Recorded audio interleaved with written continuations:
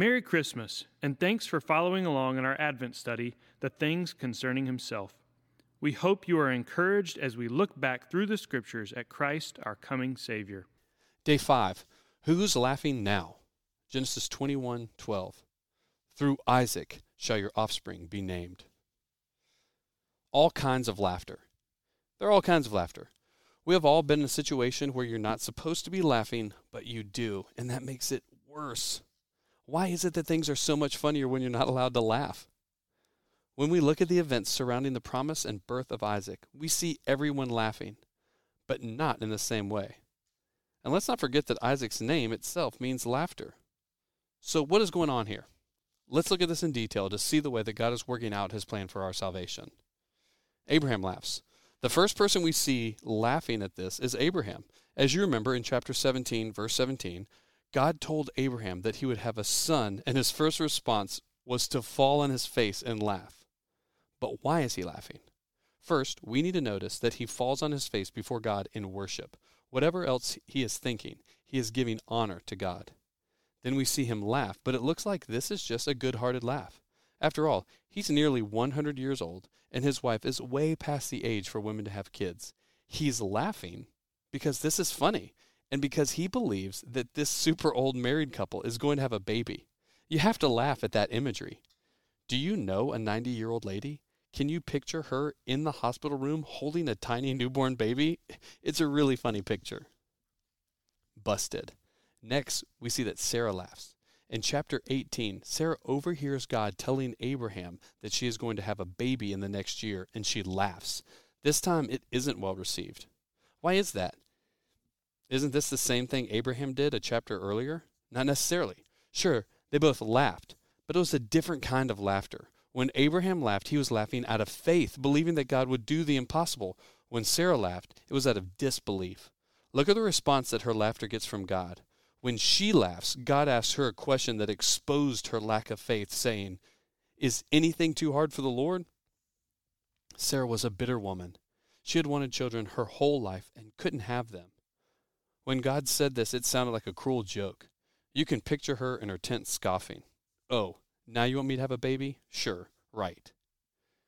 Joy to the world. Now that we are caught up, let's look at what happens here in chapter 21. Sarah indeed becomes pregnant, and when Sarah is 100 years old, they have a son named Isaac. Sarah is bursting with joy that she cannot contain. The only way to express it is with laughter. She proclaims, "God has made laughter for me. Everyone who hears will laugh over me." Genesis 21:6. This is so exciting. It's so easy to get drawn into the scene and laugh with her. This is a contagious sort of laughter. She realizes the humor in this and rejoices in it. Everyone who hears about this will laugh alongside her and be filled with joy. Pushed aside. Finally, the last person we see laughing is Hagar. Remember her? She isn't happy with this situation at all. Up to this point, her son Ishmael was going to be Abraham's heir.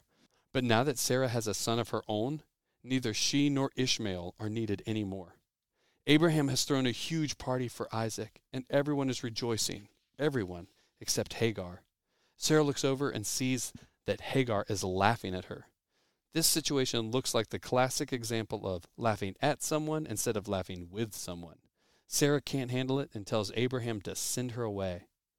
Whoa, that's a pretty big deal. I mean, Ishmael is still Abraham's son. But God tells him not to worry about it, but do as Sarah has said. Then he tells Abraham that he's still going to bless Ishmael and make him into a great nation too. It just won't be the nation that he promised to Isaac. So even in this, we can see God's amazing grace in the middle of our failures. Sarah and Abraham tried to shortcut their way to help God fulfill his promise and disobeyed him. Yet God, in his grace, still blesses the son that Abraham had out of disbelief. Reflection. Today we have looked at 4 different types of laughter surrounding the birth of Isaac.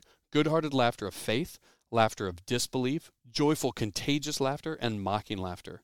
How is this supposed to help us focus on the Christmas season? All of these could represent different ways in which someone could respond to the Word of God. We need to make sure that we are responding properly to what God has said to us, even when it seems impossible. As we continue on this Old Testament journey to the Messiah, we will see God working in completely unlooked-for ways. This should strengthen our faith in Him. God will always keep His promises. We have overwhelming testimony confirming this truth throughout the Bible and in our own individual lives. Let's stop and thank God for working in ways that we could have never anticipated and marvel at His total sovereignty over all things, past, present, and future. Thanks for listening. We hope this has encouraged you in your walk with Christ. Be sure to give us a rating and review. And for more Snowbird content, check out our other podcast, No Sanity Required.